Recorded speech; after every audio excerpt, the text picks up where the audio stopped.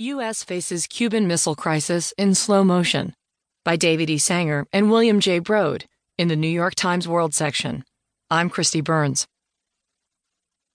All the elements of the North Korean nuclear crisis, the relentless drive by Kim Jong-un to assemble an arsenal, the propaganda and deception swirling around his progress, the hints of a covert war by the United States to undermine the effort rather than be forced into open confrontation, were on vivid display this weekend.